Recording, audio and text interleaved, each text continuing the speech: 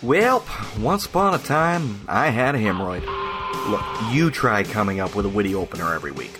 But these things are fairly common these days. Hell, I bet someone out there listening is scratching theirs right now as we speak. But as embarrassing as it is to have one, going to the store to pick something up for it is even more so. But I had no choice. I put this thing off as long as I could, and this thing had now grown to the point that I had to buy it its own seat on the bus. It was to the point that this thing was now threatening to wipe me. So I sneak into a Walmart late at night, and I'm slinking up and down the aisles looking for that miracle of modern science, the suppository. And they're nowhere to be found. What, do they keep them under lock and key somewhere? Is this really a high shoplifting risk item? Not that shoplifting hadn't crossed my mind. I figured, what self-respecting male judge in the land would convict me? But I couldn't find the stuff, so I had to ask someone.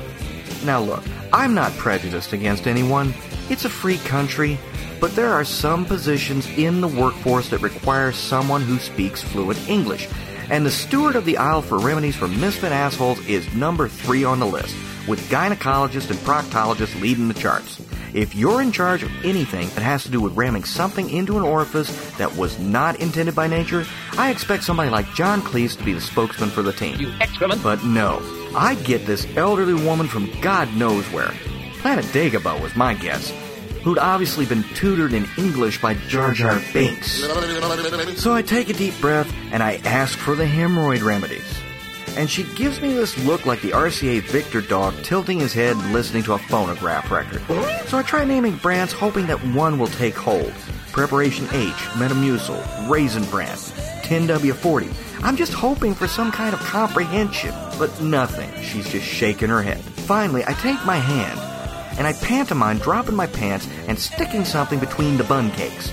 And I guess she must have majored fisting back in high school, because that made the little light over her head come on, and we had recognition. And then she pointed to the aisle that I had just come from. But now there's like 6 feet of aisle space, with a huge neon sign above it flashing, hemorrhoids, hemorrhoids, hemorrhoids. And on the shelves is every conceivable item you could ever use on your ass. Stuff to stick in, swallow, rub, massage, lube, drink, snort, and blow out. And off to the side stood Paul Newman, wearing a rubber glove and giving out free demonstrations. Guess the salad dressing and marinara business is going so well he had to branch out, huh? They even had a special Bill Gates Vista Edition applicator that was USB 2.0 capable. And across the aisle from this is a 6-inch display area for condoms. And they had a Paul Newman variation of those too. So I do a quick scan and make sure that no one's around, then I look over the selection and just grab something basic, and turn to go. And suddenly, behind me, there are 20 people looking at the condom section. And they all turn at once.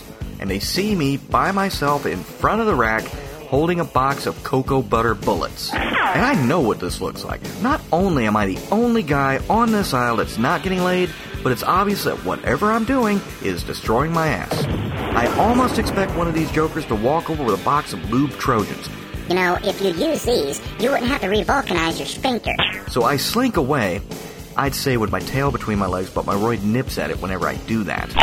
And I head toward the register and take the time to go into commando stealth shopping mode. Lock and load! Just so you ladies know, if a guy has to buy anything embarrassing, he engages in this act of subterfuge. He fills the cart with every manly item he can think of to throw the cashier off the scent. You know, stuff like a case of Bud Light, a pack of straight razors, monster truck video, copy of Sports Illustrated, some shotgun shells, and a power tool of some sort. We don't care what. And we let all that stuff get scanned first, and then when they hit the embarrassing items, you look that cashier right in the eye, you take a deep breath, and in the most manly voice you can muster, beat your chest and say, "It's for my mom."